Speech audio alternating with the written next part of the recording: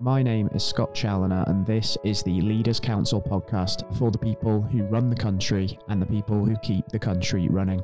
You join us on a crisp autumn afternoon here in the capital, and I'm delighted to say that joining me on today's programme is John McDonough, Managing Director at employability and recruitment solutions consultancy and training company, Recro Consulting.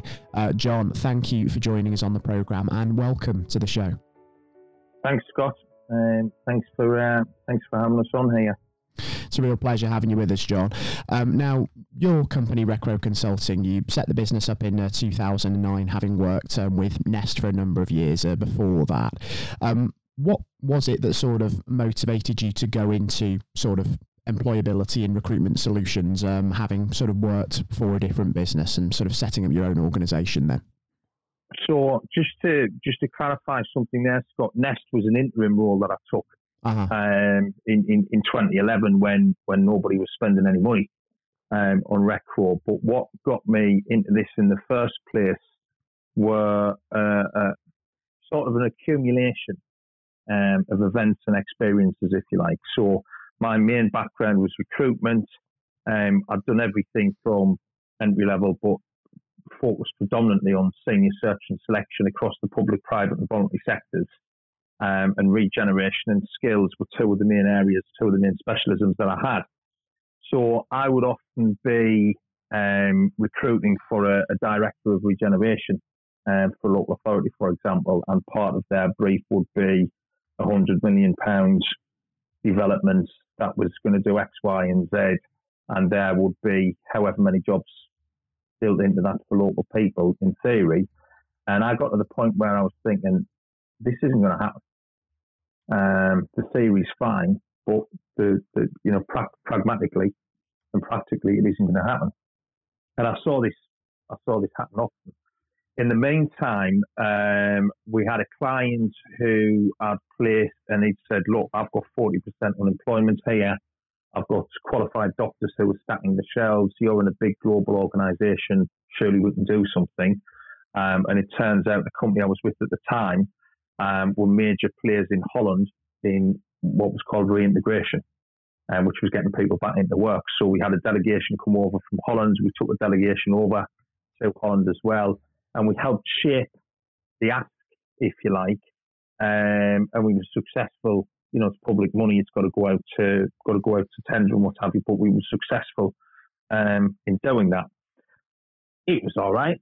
It wasn't, I knew there was still some stuff missing. I think all of us had underestimated just how much red tape there was involved in this stuff, and I knew there was something that could be done better. And then in 2004, I'd met a guy who'd recently come over from the States, and my MD had said, "You two need to speak."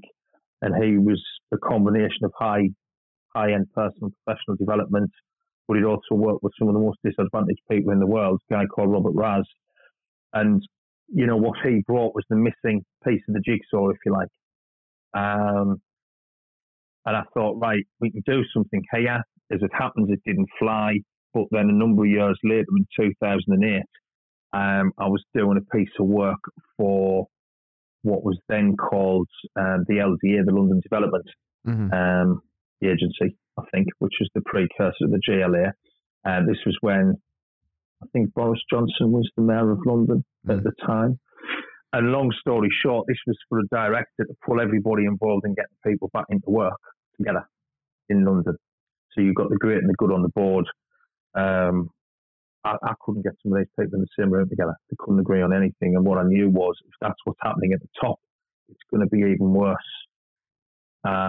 It's going to be even worse at ground level, having already experienced some of the infighting and the arguments over, bureaucracy and box ticking and who was going to counter an outcome or draw down funding, etc.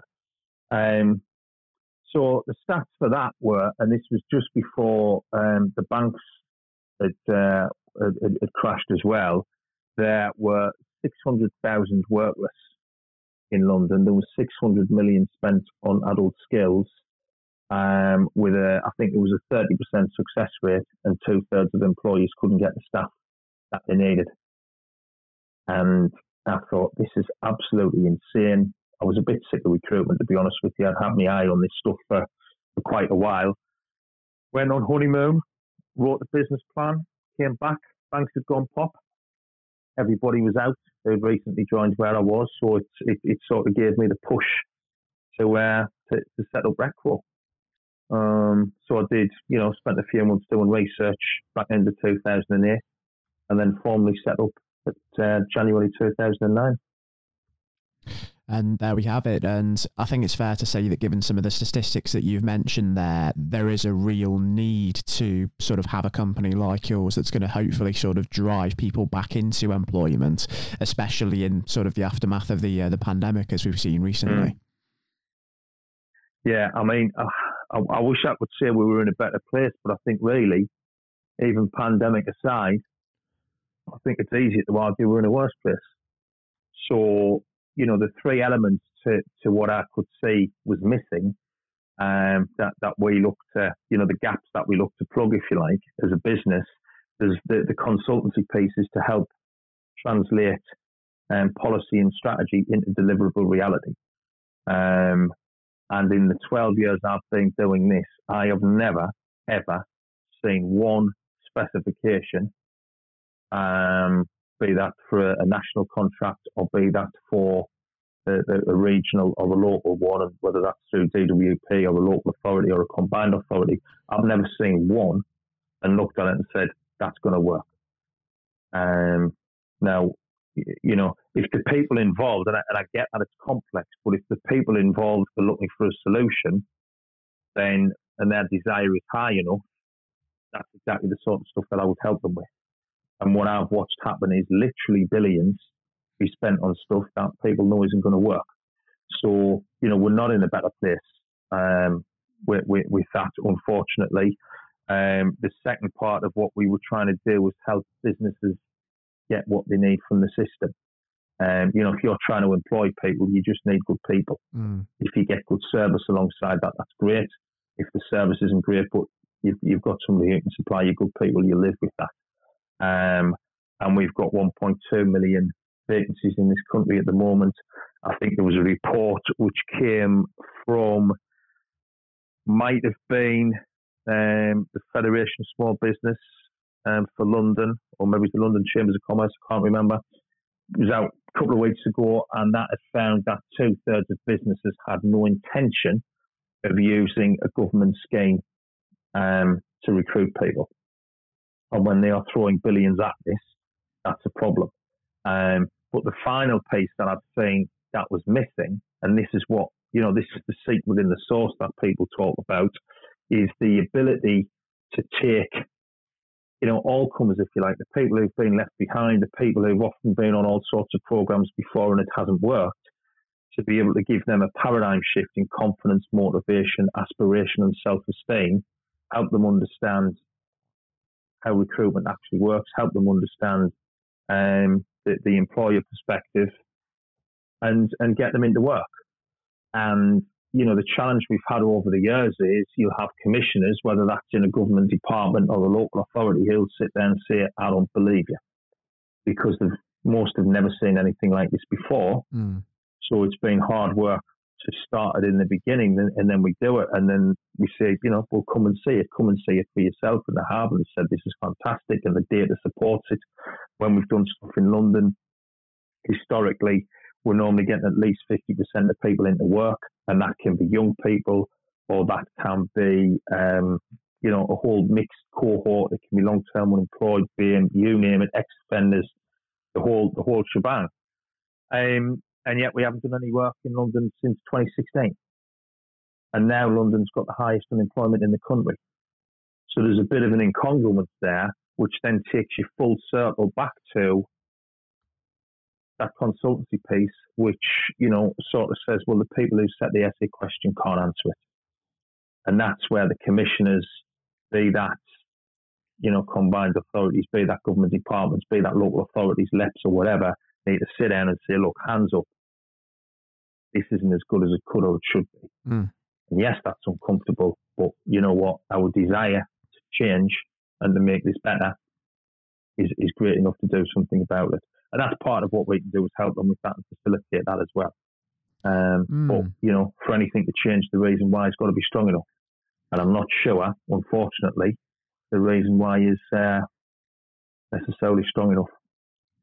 Is it fair to say then that the system is broken because fundamentally the government is spending billions and billions of pounds on getting people back into work, as you mentioned, and those levels of investment aren't going into support the people are using, is it? I mean, we saw actually back in August that only 15% of the government's Kickstart scheme vacancies have been filled, and they only passed the 100,000 milestone in the middle of November. It's taken a very, very long time just to get to that point.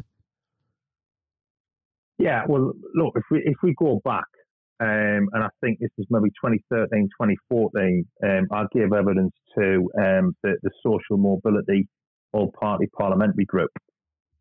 And one of their key findings was the system is the issue, the system is broken. I think anybody who works within the system will admit that, perhaps through gritted teeth, or it might be a little bit uncomfortable for them. But if you look at if you look at Kickstart, for example, and the National Audit Office report is out or came out on Friday, and I've just sat through something this morning with them and with URSA. How many people could achieve 40% of their target and think that they've done a good job? And I pointed out, this is where, and this is a slight tangent, but it's important because I think the need for civil service reform is widely acknowledged. And I appreciate that's uncomfortable for some. And you've had people who've, thrown stones previously, which is not necessarily the most helpful way. I think Dame Kate Bingham came out last week and was pretty critical of a number of things. And, there's merit in a lot of that. I mean, she was speaking from a scientific perspective. I'm not a scientist, but a lot of the points that she was making resonate. I think, if I look at almost any walk of life, if I walk into a Costa and ask for a cappuccino, that's what I expect to get. If I get on a plane, I expect the person in the cockpit to be able to fly the plane. And yet we've somehow got into a situation where people who are completely unqualified are given roles of responsibility where it's sort of setting them up to fail to start with. And I'll go back to that phrase that I used earlier, the people who set the essay question can't answer it. So if you look at Kickstart as an example, and I don't want to focus too much on Kickstart because on the one hand, it's got 100,000 young people into work, which is great. But on the other hand, did it get those furthest from the labour market into work, which is why it was originally intended? Well, the DWP can't tell you. I can tell you the answer is probably no. And one of the reasons you can say that is if you've got the people who are classed as unemployable, well, what is it you're going to do that then makes them employable? And they can't tell you. Now, we can, but because they don't measure success and they don't replicate and they don't learn and they don't want to disseminate it, what should have been, baked into this from work that we did years ago, they've got absolutely no idea. So you then end up, and when I used to recruit to the civil service years ago at a senior level, there was often debate around generalists or specialists. And the civil service used to pride itself on having generalists who thought they could turn the hand to anything. And there was recognition in at least some parts that, well, actually that doesn't roll very well. Sometimes you do need specialists. In fact, often you need specialists. But then when you get into a situation where people don't want to be told or there's resistance or they get defensive, they don't listen. The next thing you know, let's cover our tracks, let's kick it in the long grass, etc. It becomes painful politically. But I think, and again, this was raised this morning, I think the Secretary of State for DWP has had to apologise at least twice for misleading Parliament. It's purely because she was given the wrong facts. The Prime Minister at the committee a couple of weeks ago, I think nearly everything he said to Stephen Timms was factually incorrect. So if you get to the uncomfortable, and I'm talking a lot about DWP, there are much, much broader issues, but I come back to DWP because they are the cornerstone. If that's where, if their responsibility is for the individual to start with, if you like, and to ensure that once they've left their care, if you like, their soft skills are where they need to be, they've got to do that. And the reality is they're not. And if you flip that to the employer perspective, most employers will hire for attitude and train for skill. So if attitude's the most important thing that most are looking for, where does that come from? Confidence, motivation, aspiration, self-esteem. And if DWP have a responsibility for that and aren't discharging it effectively, and you can't argue that they are, when they're not measuring the performance of the programs that they buy, and obviously there's a lot of stuff that hasn't been measured with Kickstarter and other stuff, you then got to say, well, what are they doing? And then you step back from that and you can say, well, what are the Treasury doing? What do the Treasury think they're getting for their money? And I've had conversations with the Treasury over the years. They haven't been close to this, but they haven't taken the action that's required. So I think, what we're spending a lot of time on at the moment is trying to evidence the problem, so to speak, try and get it out of the too difficult box, and raise awareness so that, everybody, whether that's society, whether that's business, whether that's government, and the people involved in that can say this is a real mess and we've got to change it. Because unless the reason why is strong enough, nothing's going to change. And if people are in denial, or it's all a bit too uncomfortable, or, do you know what, I've got 2 years before I retire, I'll leave that for somebody else to do, that's not going to get us out of the mess that we're in. And, we need all hands to the pump to get through this. It does seem, doesn't it, that there's a lack of targeted programs for those long-term unemployed that are the furthest away from stable employment. I mean, there was a statistic that came from work coaches in Liverpool over the last couple of days, actually, that out of a caseload of, say, 125 people, just 6 of those are at a point where they're eligible for the Kickstart scheme. So you're talking 95% of people there can't get onto that scheme.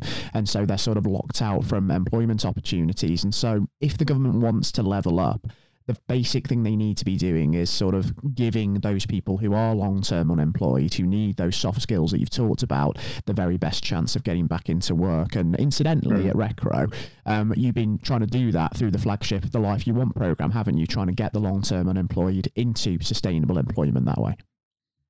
Yeah, I mean, that's where we started. I mean, that's still. I mean, we've done a lot of other programs since as well, but we've come back to The Life You Want, and that's. That is still seen as the most effective program in the UK at getting the long-term unemployed back into work. And we will often get 50% of people back into work. But that's the hard stats, if you like. But the stuff that's more important but more difficult to measure is the progress that they've made. When you see the improvement in their health, the improvement in the confidence, the improvement in motivation, aspiration, they actually now know what they're doing.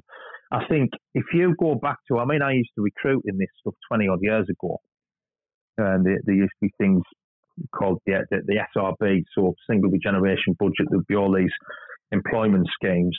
Some of this stuff was born in and around Sheffield and South Yorkshire, where the mines had closed, and you've got ex-miners who are now unemployed and they've got absolutely no, they used to dig underground.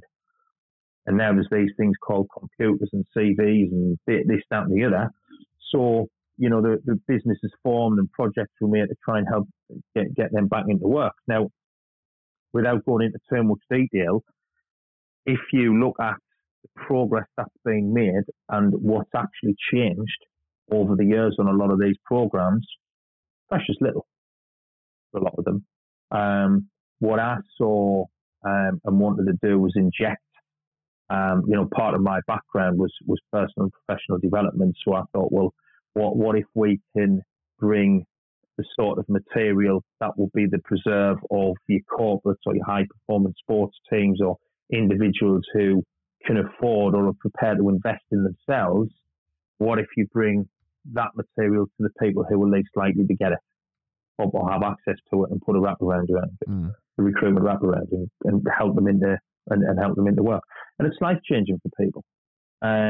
It really is. But one of the the biggest frustrations that I've had over the years is we go somewhere, we do the work, people will come. Again, whether that's a job centre manager or a contract manager or people from a local authority, and say, this is absolutely fantastic, this is brilliant. And the idea is to do it again and then they do it again, and they do more of it, and they do more of it. So eventually, it's almost you've got almost a conveyor belt of people who are unemployed going into work. Now, that just hasn't happened. It's so stop, start, and piecemeal. We know, and we've had written parliamentary questions which have confirmed this. DWP are not measuring success on this, which is extraordinary. How you can spend public money and purposefully not measure success is beyond me. And that certainly doesn't enable them to look for solutions either. But we go back to, all right, what have you got now for the long-term unemployed? We've got nothing. They'll send you to restart now. 10 years ago, it was the work programme. What's different? Not much. And that's where they've really, really missed the trick. But I think, and that's where there needs to be a much greater level of awareness and a much greater holding to account, if you like, because the impact that this has on people's lives and their families and their communities and the economy is huge. And I would, if I was going to be not necessarily critical of business, but if I was going to be slightly barbed, I've been trying to get business to put its shoulder to the wheel on this stuff for 12 years. And, a lot of them want to sit on the fence. They want to be conservative with a small c. They don't want to put the head above the parapet. And I think for a lot, immigration was a convenient solution. And I've long said that immigration was the fig leaf that's covered the inadequacy of the employability, skills and education sector for years. And obviously we've got Brexit, we've had COVID, immigration's dropped off a cliff, and now we've got a lot of essential jobs that we can't fill, which is putting businesses and entire sectors under extreme pressure and risk. It is exactly right. We're seeing so many skills shortfalls across a multitude of industries, not just, of course, healthcare, but also the digital skills sector, manufacturing, construction. That's just to name but 3 or 4 there. And like I say, this shortfall needs to be plugged, doesn't it? And we've got to look to the domestic workforce to be able to do that. Over the course of the sort of last 2 years then, John, whilst sort of the pandemic has been an operational challenge, and of course the full enactment of Brexit has also taken hold as well, what has Recro Consulting, your company, been doing on the ground to try and sort of mitigate that impact as best as possible, would you say? And what kind of impact would you say that your sort of work has had? So in 2019, the second half of 2019 became extremely challenging because DWP, which was our main client, now you never want all your eggs in one basket, but that's what had happened. They basically stopped spending on getting people back into work, which, really threw a spanner in the works for us, because trying to run a business and running it well when you do, you're the best performing organisation in the country and your client stopped. So we went into 2020 having to look at a different source of money, which was ESF, the European Social Fund, which, to be fair, we hadn't really been eligible before. And again, ESF is a bit of a challenge. It becomes more bureaucratic. It's tick box. It's not necessarily about the outcomes. So we had a couple of pieces of that were lined up, a couple of pieces of work that we started with. And then obviously this thing called COVID came along. So everything stopped, and pretty quickly, I could see there's going to be a huge amount of redundancies here. Yes, furlough, great idea. But, there's the pragmatic help, and there's also the whole mental health, well-being, mindset need as well. So I wrote a number of new programs which were specifically targeted for people who would have been made redundant, mainly due to COVID, that could be delivered at scale and at speed online. We also adapted the Life You Want to be delivered online. And initially I thought, is this going to work? I was a little bit, I don't know. I knew one entire day, for example, we were going to have to just lose nearly everything we do on that day because it's all practical. And, you know, it has to be done in a group, in a room. So you couldn't really transfer that online. So what started to happen is we eventually start running the Life You Want. And that worked really, really well. And we were getting the results. We were getting the soft shifts in people, if you like. But we were also getting the job outcomes for them as well. But one of the things we found is people were so grateful for the help. They really, really appreciated it. It helped them so much. But also, you know, the whole, I mean, it's come more to the fore now in terms of people are talking about the Great Resignation or people rethinking their life, etc. But a lot of the exercises that we do were really, really beneficial to people anyway. So that's, you know, we got moving with that probably certainly by July. And then we put out, I mean, you know, the system DWP uses is far more complicated than it needs to be, really. But we send out the mailer to say, look, this is a number of different offers that we've put together that they can buy. Obviously, they've got a process to go through, but this is what people are going to need.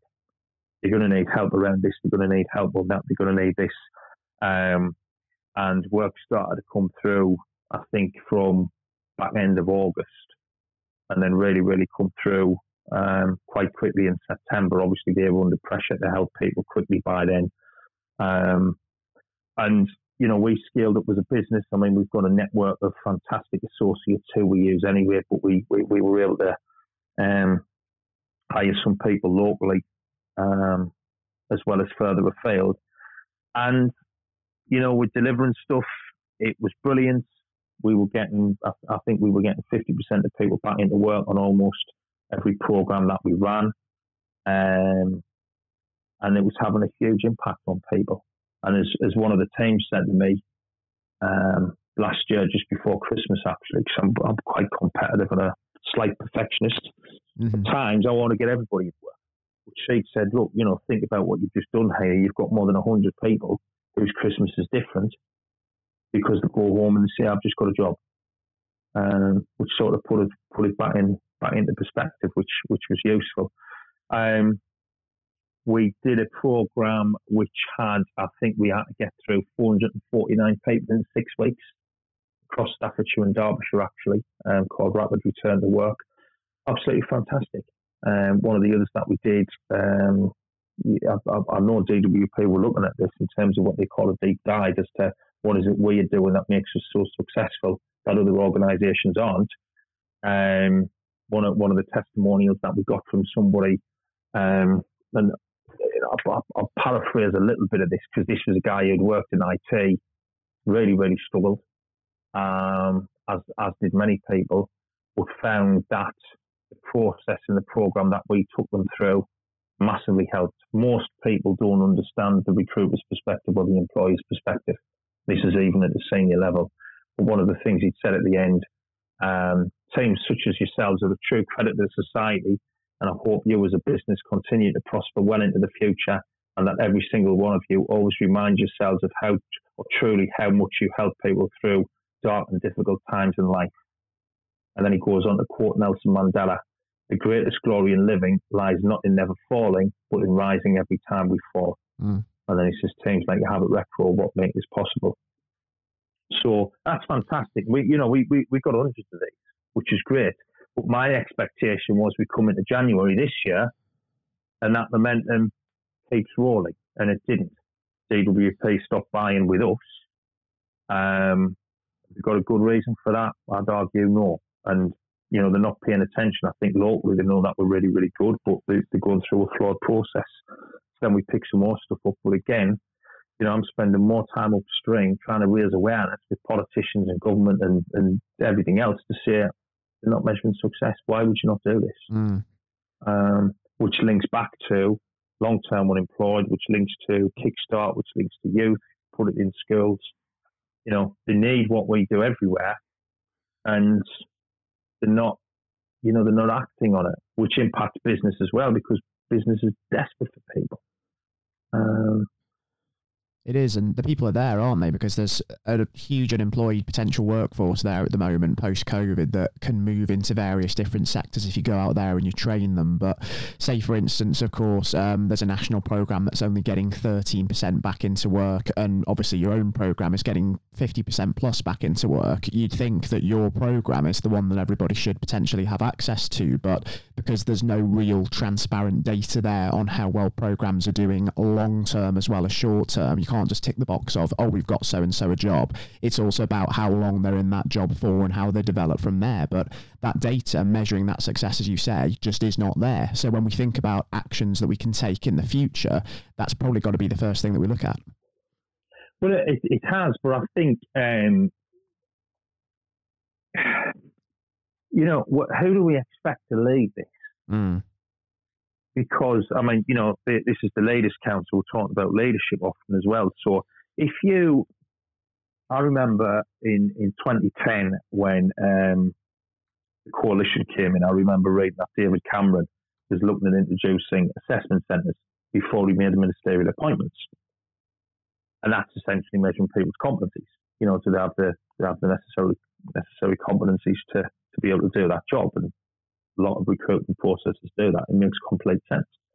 And I thought, you'll not have enough people. And then I thought, they'll never go for it. And sure enough, a couple of weeks later, the idea's dropped. Now, as uncomfortable as this might be, how many ministers, for example, and this isn't a political point because, it could be anybody, but how many ministers are actually qualified and competent to do the job that they get? Because what gets you to be an MP is not what, in theory, you need to run a huge government department. So I think you've got people, DWP is an example, it's been a revolving door. That's well documented in terms of however many people have had leading that in a fairly short period of time. But this is politically sensitive. Is a politician likely to risk their political capital? Does a government want to do that? Probably not. So then you can argue, well, the civil service do that. Well, the civil service aren't. So are they not doing it on purpose, or are they completely unaware, or are they a bit lost, or do they need to course correct? And I would argue they need to course correct. And I would argue that, one of the ways out of this is almost one big game of show and tell, where people have permission to speak honestly and openly and say, this is what's really going on, and this is what we need to do to fix it. And an example of that, we're not worried about petrol anymore until the next time, but that HGV crisis, when I've been working in an area, for example, such as the Black Country, and I've got people who are over 50 with health conditions, and this is a particular cohort that we've worked with previously, there's only certain things that they can or can't do, but driving, for a lot of them, would be an obvious option. And I should be able to say, right, how many people fancy being a driver? How many people are interested in being an HGV driver, for example? Now, plenty of people said yes, but I don't think one of them ever made it. And the reason is the complexity of the funding and who's going to pay and who picks up the tab, etc. And I remember speaking to, I think it was one of the biggest HGV training companies in the country. I'm saying, how can we work together? And he says, look, this is what needs to happen. Your person needs to get a job. Then they need to apply for finance. And I think the training was 3 or 4 grand. Mm. So they need to apply for finance to get that 3 or 4 grand loan. And what they're into is they're into a financial agreement here. Then they need to leave the job. Then they need to come and do the training. And then they need to try and get a job driving an HGV, which in itself is always going to be an issue, or often going to be an issue, because a lot of organisations would say we want somebody with experience. So how many people are going to get a job that they don't want to do anyway to take on 3 or 4 grand of loan to then make themselves unemployed? And if they do that, they won't be entitled to universal credit or job seekers allowance or whatever else they will get. It just doesn't make any sense. And has anything changed now from what we saw from a couple of months ago? No. Somebody was telling me recently that when the people were who were the refugees who coming over from Afghanistan. You want to learn English? £800 a head. Can you really teach somebody English for £800? Now, if you can't, you're setting that person up to fail. So it goes back to who's pulling the strings, who's making the decisions, what is their level of awareness or lack of awareness, what is their clear intention, what's their desire. And these are some of the questions that we ask and, some of the facilitation and some of the consultancy that we do. And yeah, it might be a bit uncomfortable sometimes, but if we get it right, surely that's more important than somebody, hiding in the corner and fiddling while Rome burns. Exactly it. And that's going to be your mission, isn't it, over the next 12 months and beyond, as we sort of reflect on 2021 and look ahead to the challenges of the next year. And if we think about what the next year might bring, John, just before we wrap things up on the podcast today, what is it by this time in 2022 that you would say you would like to have achieved at Recro Consulting, given the scale of the issues that we've been discussing today? Brilliant question. I think the first thing, the critical thing that makes a difference for us, but for everybody, is that DWP actually start to measure the performance of employment support programs and buy what works. Because currently they're getting gamed, which, is a waste of people's time and money, and it's not best use of public funds. So when they start to pay attention, we get a lot more work, we help a lot more people, we help a lot more businesses, which enables us to grow further. And, there's a twin impact, there's a twin immediate impact in terms of filling or helping with the needs of business, but also in terms of helping individuals, which then helps their family and social circle, etc., etc. So, that will be number one. I think the second area is because, DWP stopped spending with us recently. That's given us the opportunity to sort of speak to the corporate market directly a bit more. And we're talking to a lot of businesses about how we're almost trying to flip the model, about how we can help them to recruit, how we can help them retain staff. Emotional intelligence is a big issue for a lot of businesses. Social mobility is inclusion, diversity.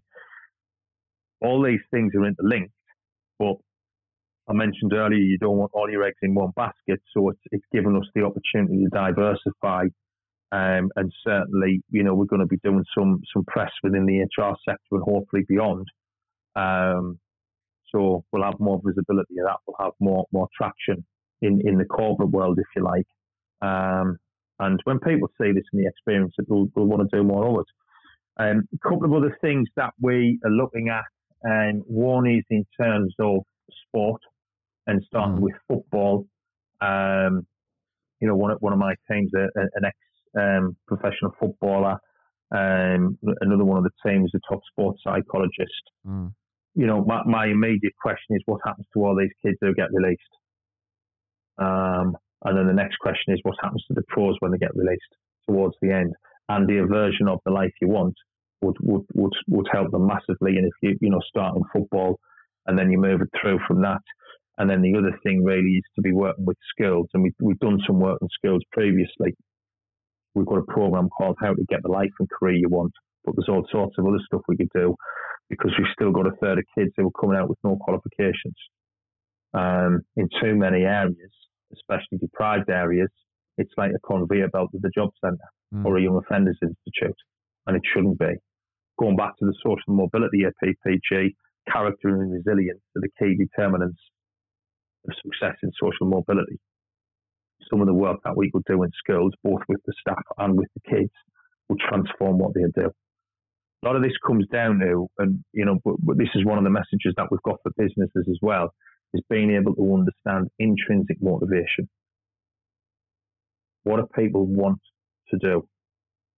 Not what do they have to do, what do they want to do? And once you understand what people want to do and they understand what they want to do, that's where the match is made. And I think if we start early with children and schools with that, it's going to make a massive difference as well. But the big, hairy, audacious goal, to use an American term, system's got to change. And ultimately what we're trying to do is change the system, rightly or wrongly.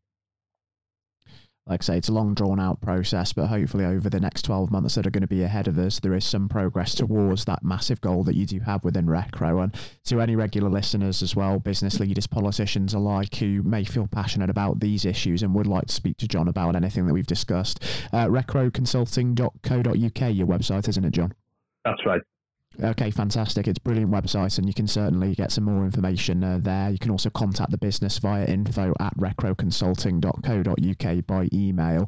And like I say, who knows, maybe they'll be able to get in touch with yourself and assist if you are facing some of the issues as a result of the skills shortfall that we're seeing across so many sectors of late. John, I've got to say, it's been absolutely brilliant speaking to you, and most insightful having you on the show to discuss this issue with us. It is incredibly important, and hopefully over the next year we start to see some sort of real action towards mitigating the matter.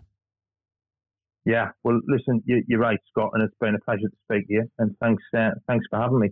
It's been a real pleasure, John. Do take care and stay safe with everything that's still going on, and hopefully over the months to come we might even be able to catch up on the programme and hopefully talk about how this mission is starting to come along more successfully than it perhaps is at the moment. Yeah, fingers crossed. Fingers crossed. We have to be positive as we can, can't we? And to everybody tuning in to the podcast today, if you, of course, feel that you have your own story of success and of innovation to share with us, then by all means, you can also apply to be on the show via leaderscouncil.co.uk/apply. To everybody listening in, until next time, take care and goodbye, and we'll see you very soon.